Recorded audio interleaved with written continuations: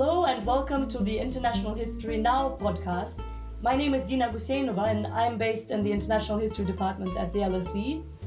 And I am Giorgos Giannakopoulos. I teach history and politics at City University of London and NYU in London. The musical extract is from a composition by the Turkish contemporary jazz musician Yavuz Akyazisi. In this series, we are inviting guests to explore topical questions and to share their thoughts on experiences and research from around the world. On 10th July 2020, the Turkish President Erdogan signed a decree declaring the Byzantine Church and UNESCO World Heritage site Hagia Sophia, located in Istanbul, as a mosque. The decree followed a decision by the Turkish Council of State, which stated that the monument's conversion into a museum under Mustafa Kemal Atatürk in 1934 had been unlawful. Hagia Sophia has been one of the most visited sites in Turkey. The church is important to Orthodox Christians living in Russia, Greece, and across the globe. Justifying the decree, Erdogan made references to the Ottoman conquest of the Byzantine Empire and the repurposing of the iconic church to a mosque in the 15th century. The move provoked the condemnation from a range of international voices, most notably, of course, representatives of the Orthodox Church in Greece and Russia, but also UNESCO. The liberal Turkish intelligentsia has also been highly critical of the decision. At the same time, the Russian government, for instance, acknowledged it as a legitimate act of Turkish sovereignty. With us to discuss the incident is Jamil Aydin, Professor of History at the University of North Carolina in Chapel Hill, and also the author of The Idea of the Muslim World, A Global Intellectual History, which appeared with Harvard University Press in 2017. Welcome, Jamil. We'd like to start, inviting you to reflect a little bit on, or share with us a little bit your view on where modern Turkey is now.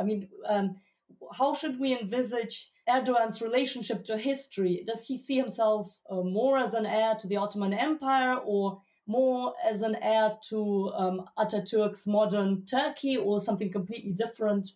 How should we interpret this act in that sense? Thank you, Dina and George. I'm glad for this opportunity. This is, of course, a very big decision because Hagia Sophia in Turkish is one of the most beautiful buildings. It's absolutely stunning. It's also important both for Muslims and Christians. It had a long history as a cathedral, but it also has a very long sacred history for Muslims because it was used as a mosque. It was even used as a Catholic cathedral during the Crusaders from 1204 to 1261. It's a forgotten episode there. But it has been a museum, and it was considered a very wise, a very humanist decision in 1934, 35. Mustafa Kemal Atatürk converted that to a museum after actually the mosque was closed for several years, where they unearthed all the mosaics and paintings and all kind of other Christian iconography. And at that point, they decided that it was no longer necessary to use it as a mosque, but it was also important to also for the history of art in general. Those of you who have visited the museum, they will have realized that there is a mixture of Christian and Muslim art in it. There's lots of calligraphy, very beautiful calligraphy in it, and it was considered sacred for all. So then why was this decision? Why did they decide to turn it back into a mosque? One correction that I would like to make is that even though this looks anti-Christian, in the Turkish context, is actually not anti-Christian. It's more of anti-Kemalist or anti-secular in that way. And I want to use the word secular in quotation mark because Kemalists were as Muslim as AK Party supporters. So they were not, they haven't converted this church into a mosque because they were any less Muslim.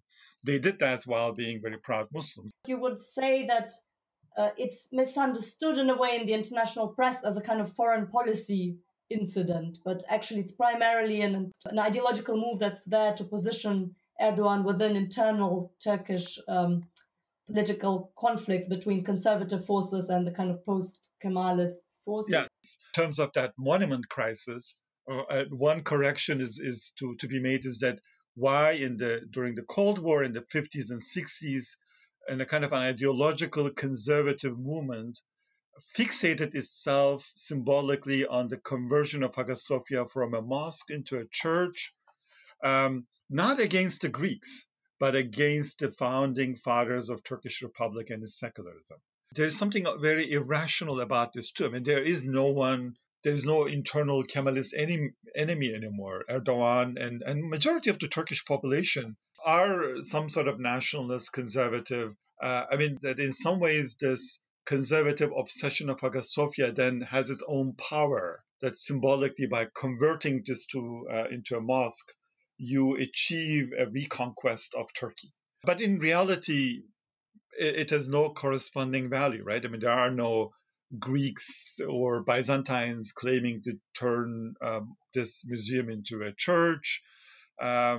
You get this psychological satisfaction, but I wonder what you get anything beyond that, right? Just the sheer income from the museum revenues is huge. This is the most visited museum in Turkey, about 3 million visitors a year. Each person pays 100 lira, which is not insignificant. It's about $12, $13. It's also forgotten that now people can still visit this place, but if something is not a museum but a mosque, you cannot charge money on it. So you can visit as free. And technically, they are not supposed to destroy or hurt any of the mosaics and the paintings. They're supposed to do something with laser lights to create a space for Muslims to pray. I don't know how they're going to figure this out. But then outside of the prayer times, anyone can visit this free of charge. It's going to be very chaotic. So, Jamil, do you see this as some kind of cultural war that Erdogan is waging at the moment? Yes, an internal cultural war that contradicts everything that Erdogan has and some of the kind of Muslim modernist or so-called Turkish Muslim internationals have been saying, because Erdogan was a sponsor and a co-chair of an Alliance of Civilizational project. After September 11, I think with the Spanish Prime Minister for a while at the UN, they did this idea that the war on terror shouldn't be a war against Muslims. There shouldn't be any clash of civilization. In that context of the Alliance of Civilization, they could show Hagia Sophia as a good example, right? That it's a space sacred for both Muslims and Christians, a space of inclusive museum where you could see Muslim and Christian art next to each other. And I should note the Hagia Sophia is very important as a Muslim prayer space because it has been used as the number one significant mosque.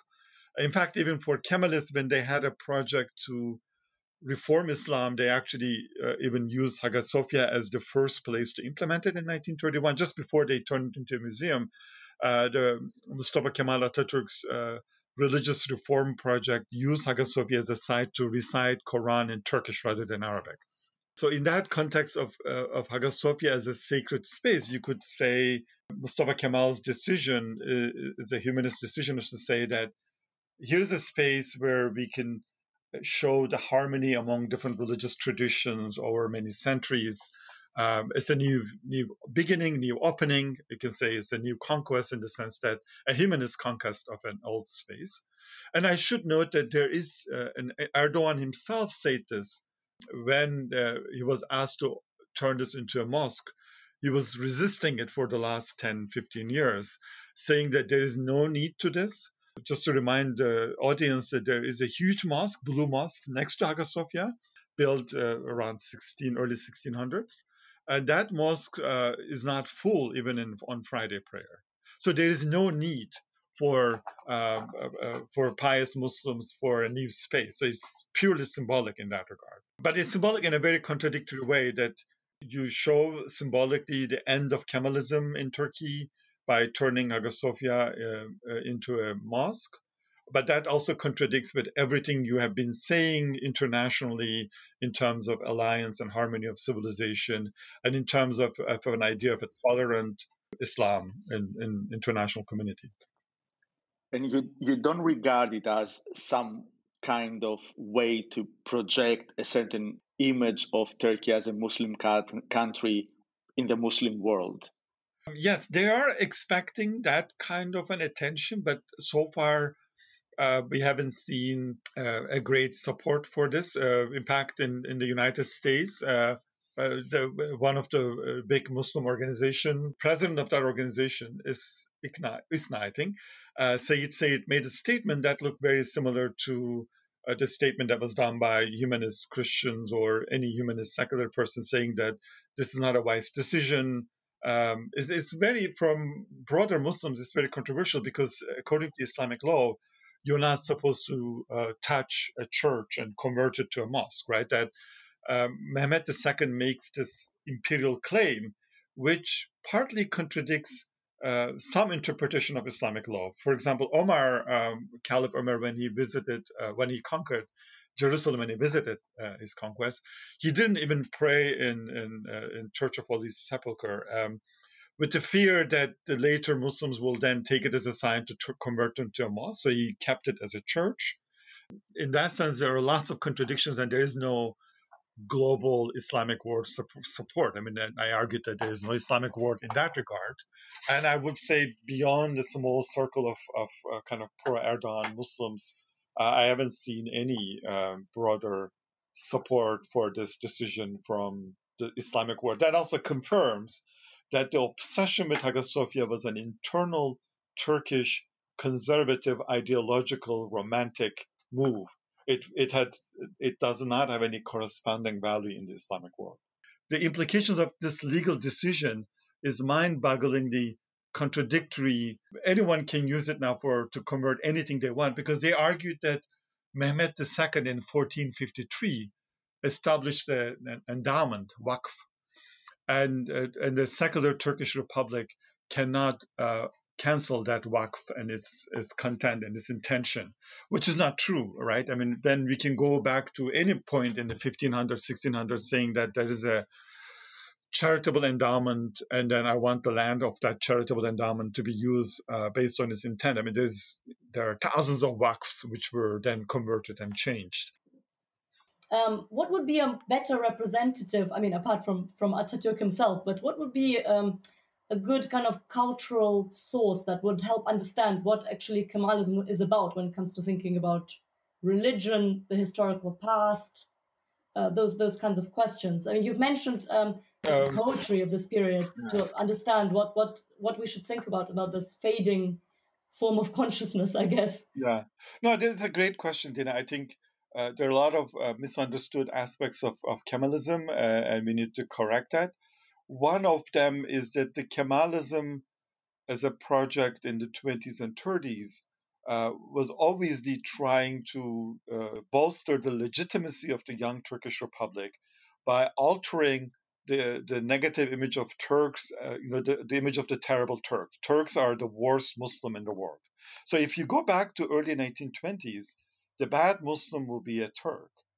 There is not a negative image of Persians or even Arabs at that point. The image of Arabs as an evil Muslim comes much later. The attention of European racism towards Muslims is mainly focused on, it's broader about all Muslims, but focused on Turks. And Atatürk manages to change that image through westernization and modernization within 2 decades. So the Turkish conservatives are saying that, look, this is a project of being sellout, that he wanted to be white and Western. And in order to do that, he betrayed his own Islamic tradition, which is absolutely not true. In fact, I gave the example of young Nazım Hikmet's poem in celebration of Mehmet II's conquest of Istanbul, is that the Kemalists who were basically grew up in the late Ottoman period is a very romanticized notion of the glories and greatness of the Ottoman Empire.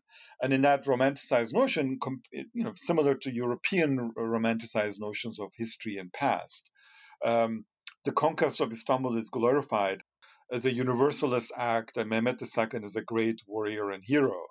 And I think the conservatives, that's why focused on this, because it was revealing a contradiction in Kemalism, because Kemalists were very proud of at least this early Ottoman history of Mehmet II, Suleiman the Magnificent, and their greatness. And then they say the later Ottoman Empire was bad, Abdulhamid and the declined empire. So one final note about Kemalism is, and I want to highlight that they are not un-Muslim or anti-Muslim in that regard. They are just there are different Kemalisms. There's a conservative one. There's socialist, social democratic. There are different versions of it. Atatürk was above all of them. He was a hero who was a savior who redeemed the oppressed nation in his own mind. But their relationship with Islam is much more complex. Another interesting dimension in the period, and I was wondering about your thoughts on that, and we are now in the 30s, we have the beginnings of these international organizations that later become UNESCO, for instance, the language of world heritages and so on. So I was wondering, what are your views on the reaction from international organizations such as UNESCO, the tone and the substance of what they're saying? I could see why they will be worried, but I think eventually Turkish diplomats and the government might end up negotiating a deal. I think eventually they will have some sort of an interpretation of this decision of conversion into a mosque, where they are not supposed to hurt, damage, or destroy Byzantine era art pieces, as well as Ottoman era art pieces, right? That Ottoman era art pieces are easy, the calligraphy pieces are there, it's engraved in gold, and there are also the very large calligraphic writings of the name of God and Prophet Muhammad and the early Muslim and caliphs. UNESCO's reaction is also confused because they don't know what will happen to this. I think the Turkish government will try to find a medium ground where they did this with a couple of other Byzantine churches which were museum but then reconverted to a mosque. There's one in Nicaea. I think there's one in Trabzon. What is disturbing to a lot of Turkish citizens and a lot of Muslims is that Hagia Sophia is just seen as a heritage of Christian religious space and also Christian art, which will be a mistaken assumption in this place because in addition to 900 some years of Christian space, it was also served as a Muslim prayer space. And it has Muslim art for more than 400 years. 400 years is a lot of time. This is twice the age of the United States, right?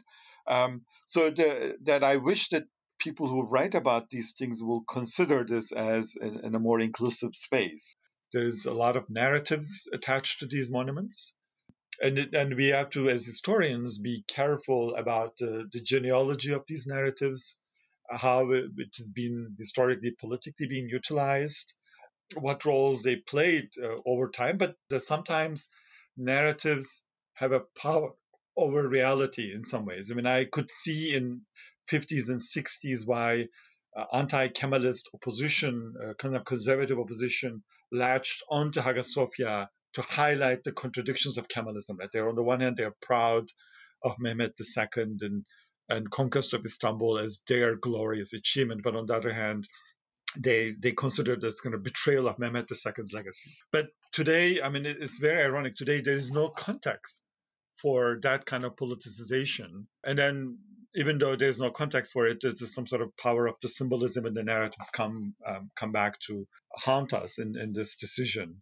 And we need more historical intervention and more work to show the genealogy and the ugly politics behind all kind of big narratives today, including the narratives that disturbed me when I read the international reaction to this event, reaction that kind of simplified everything as bad Muslims are doing jihad again. You could equally be good Muslim and object to this decision, and which is happening in Turkey and other places as well. Jamil, many thanks. Before we move on to our second contributor, we will turn to an extract of a song by Ahmet Özhan, one of the most famous and celebrated Sufi musicians of Republican Turkey.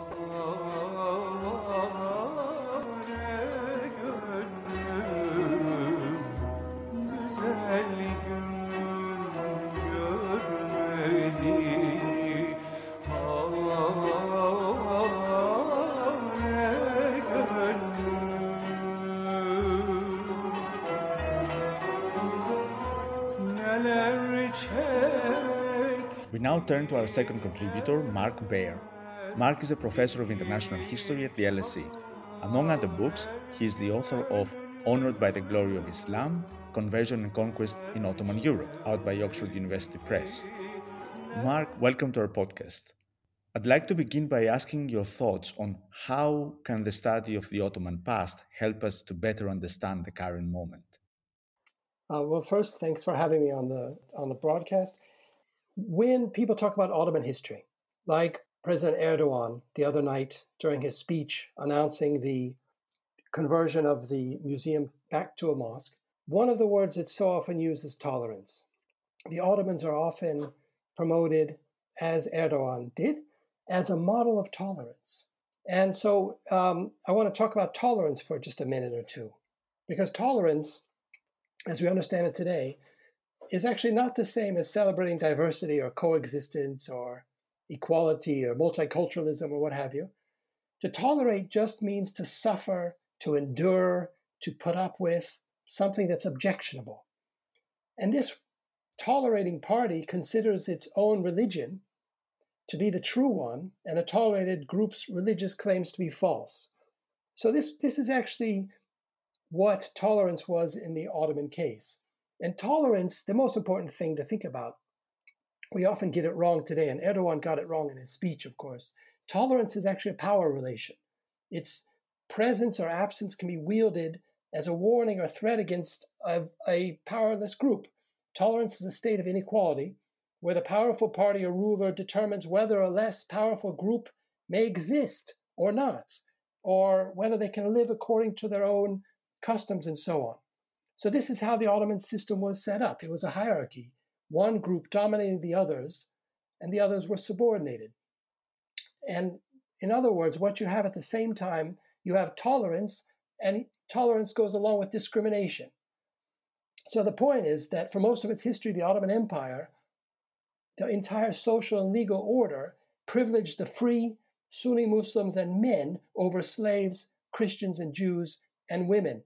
And then it's often forgotten when we talk about the Ottomans as a model of tolerance that at the end of empire, the regime withdrew its tolerance from Armenians and Assyrians and annihilated them. So it's a mistake to take the Ottomans as a model of tolerance without understanding or remembering, first, tolerance is a power relation, and second, that tolerance is a thing that can be given but also can be taken away, just as we saw in 1915 when the last Ottoman regime annihilated the Armenian population. If we were to turn the lens of tolerance to gaze at today's Turkey, what kind of trends do we begin to see? Well, again, we can go back to Erdogan's speech the other night when he announced the reconversion of the mosque, because on the one hand, he talked about how he was fulfilling the dream of Muslims by returning this beautiful mosque to worship. And the other hand, again, what struck me is how he kept talking about tolerance. So in his speech, he made it clear, he pointed out how tolerant Turks are. He said that there are 454 or 453, I forget, churches today in Turkey. And what he was saying was, look, we Turks can tolerate difference among us. So he was speaking of religious tolerance. But of course, it's very ironic that he's using this phrase this term tolerance, because of course his action was to take a church and to make it into a mosque. I mean, yes, it was a museum for 86 or 84 years, however many years. But of course, this is a church. This is a Greek church built by Greek Christians to be used as a church. And if Erdogan wanted to show how tolerant he really was, because there may be 450 churches in Turkey, but there's tens of thousands of mosques. If he wanted to show how tolerant he was, then why doesn't he open Hagia Sophia to Christian worshippers? Just to follow up on this question of historicizing maybe tolerance or understanding the historical provenance of the term. I mean, I guess as a Europeanist, I'm much more familiar with this discourse of toleration coming from the sort of Reformation era and early modern period like Locke. sort of discussions about the relationship between different confessional communities within Christianity, and maybe also the status of the Jews in Western Europe, rather than toleration within the context of the Ottoman Empire. And do you have some views to those who are more familiar with that kind of language, so toleration in the spirit of Locke, as it were? How should of they course. interpret this? And in that, those who are trained in that kind of tradition, I guess, how can they understand this kind of in a more granular light, the evolution of this term? Right. Well, in European history, we tend to look at the history of tolerance from a West European perspective, and we look at the wars of religion, we look at the end of the wars of religion, we look at the Treaty of Westphalia, and we trace it through the Enlightenment and so on. But if we broaden our understanding of Europe and if we include Islamic empires such as the Ottomans, whose capital was in Europe, was in Istanbul, Constantinople, if we broaden our understanding of Europe and include the Ottomans, then we could push back tolerance to an earlier beginning. Again, while at the same time remembering that tolerance is a power relation, right? It's not equality. But if we think of tolerance in that sense, then Islamic societies, Muslim majority societies such as the Ottomans, introduced tolerance to Europe already in the 14th century. So already in the 14th century, in southeastern Europe, the Ottomans found a way, based on Mongolian and Islamic precedent, to tolerate diversity, or difference, let's say difference instead of diversity. So they already figured out how to allow a number of different religious groups to live together so long as the hierarchy was enforced. So in a way, we can take what Locke was saying and we could apply it to 300 years earlier and look at Islamic southeastern Europe and see that these processes had already begun under the Ottomans. That's interesting. It also suggests that not only do we need this kind of cultural difference or understanding maybe the cultural difference in terms of this Western and a more global idea of tolerance, but also seeing tolerance in a imperial, maybe even post-colonial perspective. I mean, what is your view on sort of recent debates on understanding the Turkish context and the Ottoman context in a post-colonial light? Well, again, I was trained in early modern history, also early modern England, and I always wondered, why were we only talking about tolerance in early modern England when it had begun so much earlier in southeastern Europe? So that question of how can different religions be allowed to exist in the same city? How do they manage difference? How are different groups allowed to live according to their own religious rules and have their own law courts and so on? And again, the problem is that these are two very different historiographies and academic and public discussions that are going on. So on the one hand, you have European history and debates in Europe about tolerance that only look at Western European history. And then you have in Islamic history, you have a long discussion of tolerating Christians and Jews within Islamic societies, but without the critical element of understanding that it's a power relation. And these two discussions, these two discourses never meet in any way. And so that's something that I'm trying to do in my forthcoming book, which is a history of the Ottoman dynasty, 600-year history of the Ottoman Empire, in which I try to draw a broad canvas that links London to Baghdad and everything in between, and look at these different processes of Enlightenment, of Renaissance, of Age of Exploration, the scientific revolution, you name it, tolerance, genocide, place them all together and look at how they're all often feeding from east to west. I just wanted to link back to your project on the dynasty, and I'm wondering if one compares the power of a dynastic ruler from the Osman dynasty to somebody like the power of a president like Erdogan today, is there a difference in the way in which the construction of a kind of plural or multi-ethnic or however else one defines it society is kind of more useful for a dynasty than it is for a president? So, I mean, would you say that the structure of power of a modern national president is better suited by a kind of more homogeneous or supposedly more homogeneous sort of ethnos, whereas like an empire, like, I don't know, I'm thinking of the Habsburg Empire, it seemed to have the capacity to survive because of the dynasty's ability to absorb the sort of these different groups or something. That's just sort of one speculation, but in answer to your question, it also goes back to comparing Mehmed II and Erdogan. And again, what's important is thinking about how Erdogan is depicting Mehmed II. I mean, for Erdogan, Mehmed II is this Turk on a horse who takes this city, which certainly Mehmed II was a very successful military and political leader. He did conquer vast amounts of territory in southeastern Europe during his 30-year reign. But Erdogan's vision of Ottoman history is one shaped by Turkish Islamists and the Turkish far right, 3 or 4 of whom he quoted in his speech the other night. These are far right or Islamist figures from the 30s, 40s, and 50s. So he's returning to that period of time. But if we think about Mehmed II as a historical figure, we realize how much more interesting and complex a person he was. When he entered Constantinople after letting his troops rape and pillage for one day, Mehmed wept. So this wasn't some proud, boastful person like Erdogan. This was a 21-year-old man who saw the conquest of a great city as actually a melancholy moment. And he asked, and his historians record, he asked, what have we done to this glorious city? Right? So it's not so simple as just they conquered the city and everyone should be proud. Mehmed II, it's also not remembered at all that he did not seek to remake Constantinople as a purely Muslim city. He repopulated it with Muslims, Christians, and Jews from throughout his empire.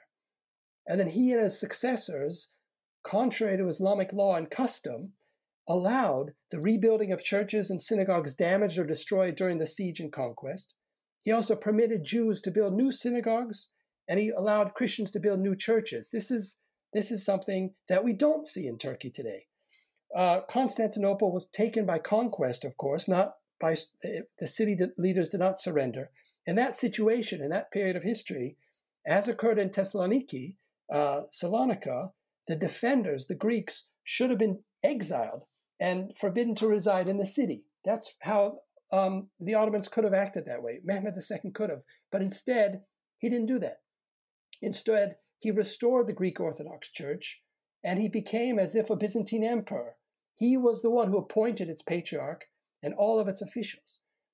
He did not cover up all the frescoes and mosaics within this newly converted imperial mosque, Hagia Sophia, and it's curious to see what they'll do before they reopen it. In fact, winged angels with mysterious faces soared above the Muslims as they prayed for centuries. Mehmed II was a figure who Erdogan wouldn't recognize today because he has his vision, his Islamist fascist vision of Ottoman history. Mehmed II wrote love poems to Greek youth, and we have his poetry. He surrounded himself with Greek advisors, civil military leaders, some of whom converted, but some of them did not convert to Islam. They remained Christians as they served him. He institutionalized a system of recruitment of Christian boys who were converted and became, as I mentioned, the leaders of the empire, of the leaders in the military and administration. And Christian girls were also recruited to be the leading ladies of the dynasty. So this is something, if we talk about pluralism today, this is not something we see in today's Turkey. Erdogan does not have Christian, is not surrounded by Christian advisors or what have you. Mehmed II was a Renaissance man. His portrait is in the Renaissance rooms of the Victoria and Albert Museum here in London. He imbibed the wisdom of East and West, ancient and contemporary. He called himself Caesar. So he saw himself as heir of the Romans. What happens when we only include his Muslim credentials, when we only see him as a conqueror and a converter of churches, which he was, when we label the conversion of Hagia Sophia as a symbol of conquest, then we're presenting only a partial image of this historical figure. Mehmed II saw himself as a unifier of East and West, a universal ruler, bringing together Muslim and Christian in his empire and in his own Greek-speaking person. So Erdogan, in a way, is reducing, a very complex figure, a character that belongs to a different historical context, to a caricature to serve his own political purposes. And on that, I wanted to ask you, Mark, what do you make of this particular timing of this decision? The timing is interesting because a year ago, Erdogan said he would not convert the church. And he said a year ago, if I were to convert, what I mean is, would I, make Hagia Sophia a mosque again? If I were to do that, it would harm our interest in Europe. So anytime German Muslims, German Turks apply for permission to build a mosque, he says this would harm them. So that was a year ago. So what has happened in the past year? The economy is in crisis, despite what his advisor says on TV. The economy is in dreadful shape. The exchange rate is terrible. People have lost half their life savings. That's part of it. But also his aims for Syria have gone nowhere. Earlier he said he would overthrow Assad. That never happened. Also, he's trying to now wage a war in Libya. This is also going to be a problem. So, in this situation, he also is waging a war against, as I mentioned, against Kurds in the country. He's waging a war against all of his critics. He's facing a lot of opposition because of economic issues. He's also facing the fact that many of the opposition parties' elected mayors in the big cities are more popular than he is. So what can he do? He has given up on half the population. Recently, he has said he is the leader of the 50 million of Turkey. Turkey actually has a population of 80 million. He's given up on the secularists, the 30 million. So he is speaking to his Islamist and far-right base, and he's doing this. He's taking such symbolic moves as a way to distract from the economic and political crises of the day, and to make your everyman on the street, your everyman Muslim and far-rightist on the street feel proud about something. The decision to convert Hagia Sophia into a mosque is also a legal decision.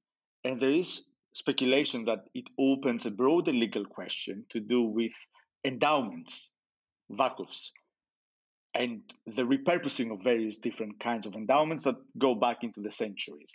I was wondering if you have any thoughts on that, on the legal aspect of, as it were, this decision. Well, right. It's quite a significant decision, because what he's saying is that a decision taken by the ministers of state in 1934 is invalid. That decision is invalid because it contradicts the endowment document of this medieval mosque, and that's a astounding decision. So now, they've already reconverted 3 other very famous, very well-known church mosques, but they didn't receive much attention in the international media. The Hagia Sophia in Trabzon, his hometown, they reconverted that to a mosque, and also the beautiful what in Turkish is called Kariya Jami, the church of Our Lady of Kora, which is in near the eastern land walls of Istanbul, with incredible frescoes. They've converted that back into a mosque too. So this decision is profound, and it can be used to change not just decisions regarding property and churches and synagogues, but also decisions taken by previous administrations too, which is a pretty, it opens a huge, as you mentioned, a huge legal dilemma, and for people who have ancient endowments. And the question is, what is it going to do next? Was this just a one-off symbolic move to rally his base at a very low moment in his popularity? Or now is he really going to go after the Ataturk legacy? What is he going to do to Ataturk's mausoleum in Ankara? Will he do something to that? What will he do to the church in Taksim? He already is building a large mosque there. What about the large church there? Will he do something to it? It's always been a church. It wasn't a mosque. But anything is possible now. You've mentioned the kind of the turn towards the right within Turkey and its sort of claims to former Ottoman lands in terms of global power politics and Syria and other former Ottoman territories. But I'm also wondering about the kind of Christian or post-secular sort of parts of Europe that used to derive their identity from being this ante murale Christianitatis and the sort of frontier that protects sort of European heritage from the Ottoman invasion. So I'm talking about the period that when Mehmed IV expands into Crete, Hungary, Ukraine, even what is modern Ukraine, and sort of these different communities develop these sort of concepts. And of course, there are sort of right-wing movements, right-wing parties emerging, for example, in contemporary Poland. But I'm also talking about Russia, for instance, which develops this kind of agenda of being Europe's kind of protector against Muslim invasions or whatever one might call it. Do you think this decision will kind of reactivate these tendencies in these societies? I don't know. I don't want to call them Christian necessarily, but Christian secularized, however one might define them. Well, yes. This would not have been the case in the early 2000s, right? In the early 2000s, when East European countries were joining the EU, and when Erdogan himself, his first 5 years in power, was supported by liberals and supported by the Kurds, and was promoting new freedoms, new religious freedoms for Turkish people of all religions. This would not be the case 20 years ago. But as you mentioned, politics have turned to the right around the world. We see this, populist movements. Putin calls himself the defender of the Christian faith. You also see this in Hungary. And so now Erdogan is also speaking this language. He's been for a few years. These kind of authoritarian leaders thrive on each other and on these threats and these imaginary threats. And so he's speaking to the West. I mean, this was also not only to shore up his support on the right in his own country, but also this is really the final nail in the coffin, saying that Turkey does not want to be part of the EU. Of course, in the early 2000s, Erdogan and his regime did everything they could to join the EU. They did change hundreds of laws. And in that period, there was a process begun. The EU and Turkey were talking about membership. But at a certain point, of course, both the EU turned against Turkey because of its human rights violations and unwillingness to change in certain aspects. But also at a certain point, Erdogan and his supporters also determined that they didn't need Europe or want Europe. So this is the last nail in the coffin of that, or maybe even it's the last gesture, the last rude gesture saying, we're going to go our way, you go your way. We're Muslims, we care about Muslims, you're imperialists, and too bad. It's also interesting that at the end of his speech, he also talked about liberating Al-Aqsa Mosque. So the third audience that he has is not only within his country and also the EU, but he's also is speaking to Muslims around the world. And he's also saying, we've liberated Hagia Sophia. In other words, we've opened up to Muslim worshippers again, and we are going to, what is he going to do? That's the question. But what he's saying is that he's opposed to Israel's control of the Muslim holy sites in Jerusalem, and he sees Israel as illegitimate, and he's trying to also increase his already strong amount of support he has in the Arabic-speaking world because of his constant criticism of Israel. I mean, it's interesting, isn't it, looking at Israel and the administration of holy sites there, that there are a number of different examples there. There's obviously the kind of contested site of the destroyed temple and the Wailing Wall on one side, the Al-Aqsa Mosque on the other. But there's also the Church of the Holy Sepulchre, which is, as far as I know, is the key to that is still held by a Muslim family, I think, as it was still under the Ottomans. So, I mean, I'm not saying that that these disputes offer any kind of examples for the resolution of international heritage, but that is one particular site which does seem to have a successful kind of management interconfessional. Would you say that that's a good example for Well, I would just say in the Istanbul case, the Hagia Sophia case, if we're going to open it up as a house of worship again, I'm not opposed to that. But then why not let Christians pray there as well? This wouldn't be so hard to do if there was a will to do it. You could allow Christians to pray there on Sunday. You could allow Muslims, of course, to have their congregational public, prayers there on Friday. You could certainly do that, but it's a political question. Thanks a lot for your time, Mark.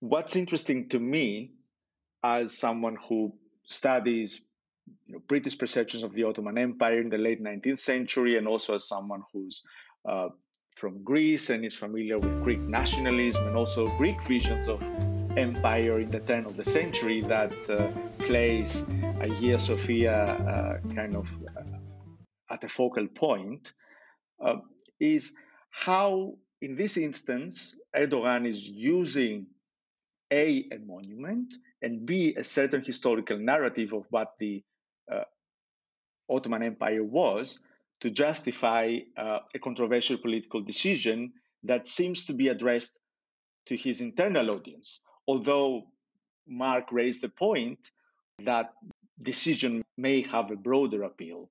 However, at the same time, Jamil was not really convinced that the rationale behind this decision appeals to a, broadly speaking, some kind of Muslim world.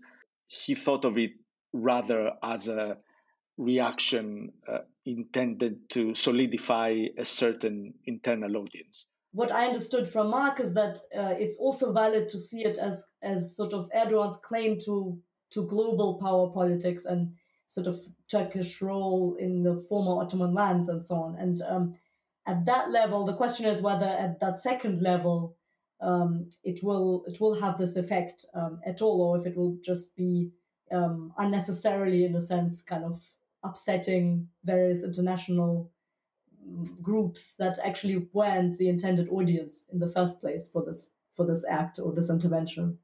If one looks at the debate right now, we see a very regimented, monolithic view of an act of barbarism in a vocabulary that is pretty much similar to the late 19th century European visions of the Ottoman Empire as simply a space of barbarism and Muslim aggression.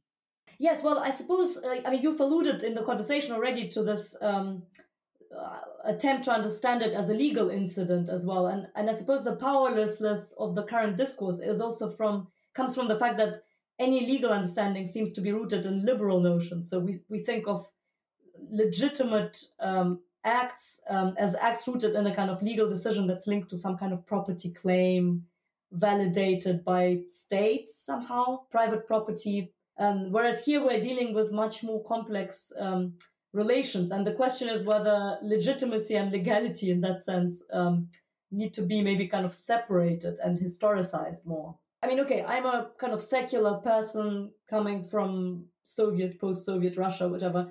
But I also have, my grandfather is from Azerbaijan.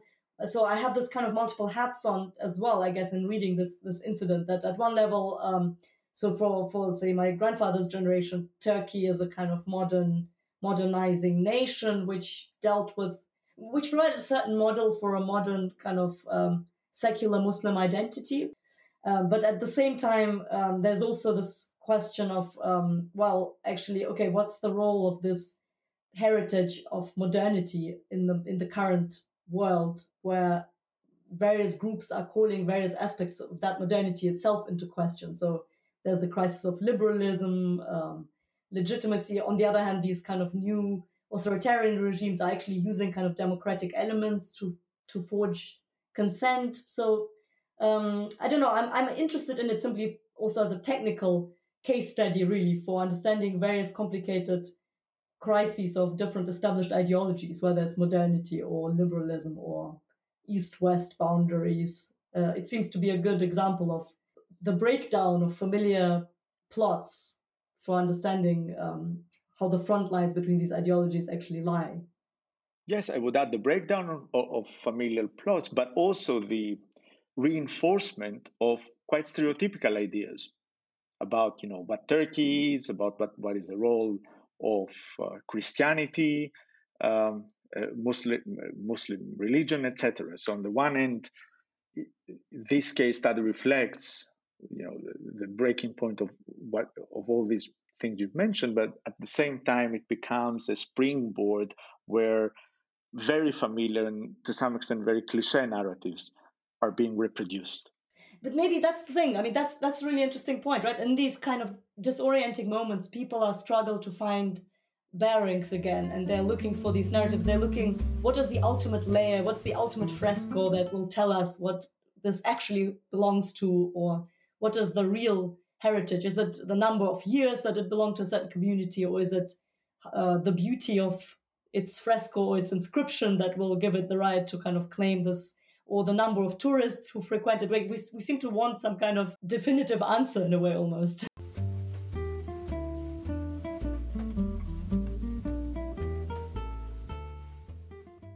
And this concludes the third in our series of discussions on crises over symbolic spaces and representations of power through monuments or public buildings. Thanks to our guests, Cemil Aydin and Mark Baer, and thanks for listening.